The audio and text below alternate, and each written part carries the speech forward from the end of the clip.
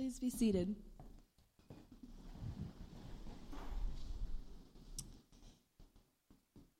For the past 2 summers, I was fortunate to go on the vacation of a lifetime. In fact, I enjoyed it so much, I plan to go back again this summer for a 3rd visit. So if you're wondering, where is this great vacation spot? Well, I'll tell you, there's no white sandy beaches or fancy swimming pools with water slides. In fact, sometimes there's not even running water at all. There are no luxurious hotel lobbies with shiny marble floors and fancy decor. Actually, some of the places I visited had only dirt floors. There were no extravagant musical productions with flashy Las Vegas-style costumes, but there were precious young children who could entertain you for hours with their laughter and games. This fantastic vacation spot is what I like to call my happy place, otherwise known as the Central American country of Guatemala. The scenery boasts breathtakingly beautiful mountaintops and volcanoes, and the culture proudly holds on to centuries of Mayan traditions and vibrant markets filled with rainbow textiles and some of the friendliest people I've ever met. But deep within these gorgeous mountains, poverty reigns in many of the small rural villages, some of which is heartbreaking, largely due to over 30 years of civil war.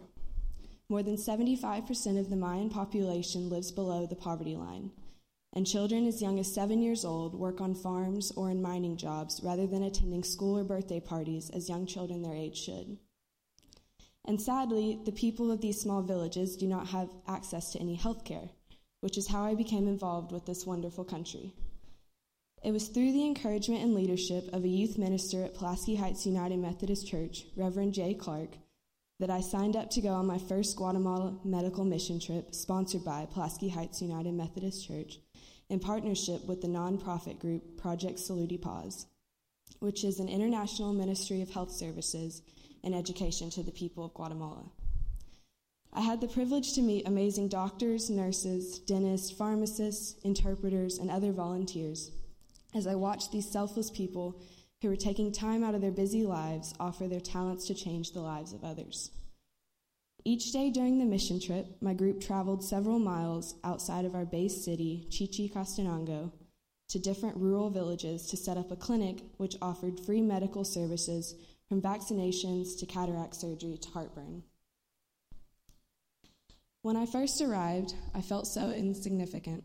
I knew I couldn't operate on anyone to save their vision, extract infected teeth, vaccinate young children, or prescribe medicine to cure their illnesses, or even inspire the group each evening in Bible study and prayer. But I quickly learned you don't have to necessarily be a brain surgeon to make an impact on another person's life. The job given to my group of youth volunteers was to distribute donated shoes, toys, and dental kits to the patients after their clinic visits. I vividly remember the first woman I helped as she was beaming with excitement to get her new pair of shoes. Since the people of Guatemala are relatively small compared to us, this woman was probably in her late 60s, and she selected a child size to fit her small foot. It was a pair of brilliant, light-up Disney princess shoes. I offered her another pair, maybe a little bit more appropriate for her age, but nothing was going to stop her from walking out of that clinic with her sparkly Disney princess shoes. Together, we picked out a toy for her granddaughter and a big blue hat to match her traditional Guatemalan blouse. I've never been much of a hugger, but she grabbed me so tight, touched my face, and stared into my eyes, her way of thanking me because we didn't share the same language. And just like the woman with the princess shoes, everyone we helped with either new shoes, a toy, or teaching them how to brush their teeth revealed that same strong gratefulness that touched my heart. Even towards the end of the day, as we ran out of shoes and toys and all we could give was just a pair of socks, their smiles and hugs still prevailed. Where I found the most joy was with the Guatemalan children. Families would line up at our clinic and wait for hours and hours to receive medical care, so the youth volunteers were armed with soccer balls, bubbles, and arts and crafts to entertain the children while the families waited. I learned a lot while playing with those children. I first learned to never challenge a Guatemalan when it comes to soccer, because there's nothing they take more seriously. The toddlers, teenagers, and grandparents all got a kick out of watching this gringa try and attempt to keep up with them. I had no clue what they were saying, but through the snickers and giggles, I knew I was putting on a show for them. I couldn't have felt happier to be completely embarrassed. I also learned ways to communicate without spoken language.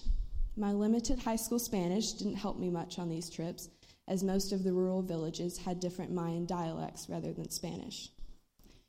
Coming from two different worlds with different languages, culture, and privileges, I quickly forgot about all those differences when playing with the kids. I forgot I was in another country far from home, and I could feel the happiness. All I could feel was the happiness radiating from the kids with their laughter and smiles. They exploded with joy with the simple gift of a soccer ball, like nothing I had ever seen before, and it was contagious. You couldn't help but feel what they were feeling. Our group talked about this, and we agreed it was one of God's mysterious ways of showing himself. My takeaway from all of this was a totally new meaning for true happiness, one not judged by materials and possessions, but just a strong feeling of gratitude for being alive. Our team would gather each evening to share our unique connections with God through the work we were doing. That's when our Guatemalan team coordinator with Saluti Paz, Jose, shared his story. His words will stick with me forever. He thanked us over and over again for the team's hard work and then asked us to pray with him. We prayed for his family, especially his two young daughters, one who had been diagnosed with eye cancer and the other recovering from another surgery, both younger than I. He held back tears as he explained the financial obstacles in moving his family to the capital city where he would receive better medical care. He told us, and he truly believed that God would be with him, and he kept repeating he had faith that God would get his little girls through it all. I had a difficult time leaving that evening behind.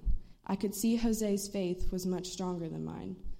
For me, it was a wake-up call to see this person who experienced so much hardship in his life still maintain such a strong faith in God, a faith that someone like me who grew up so privileged takes for granted all too often. I had an even harder time leaving the country. Through the mission trip, I discovered how I can make a difference in a person's life, and suddenly my small teenage life back home seemed so insignificant. It was a challenge to accept the horrible circumstances and living conditions many of the Guatemalan people endured. How could I have so much and they so little?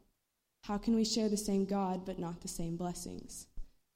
In our gospel reading today, from the book of John, Jesus prays for all of his believers that they be united. Jesus prayed for his disciples, and then he said, I ask not only on behalf of these, but also on behalf of those who will believe in me through their word, that they may all be one, as you, Father, are in me and I am in you. Despite the hardships and vast differences between my life and the people of Guatemala, we share the unity of Christianity, that we are all one. In my very, very small way of making a difference, my joy was found in showing love for these people and the desire to help them towards better lives, even if that means just making them smile in a soccer game. And all of this was made possible through our mutual unity with God. And of course, my awesome mother, who gave me the opportunity to discover such a beautiful country and a huge part of my life. So thank you, Mom. I love you, and happy Mother's Day.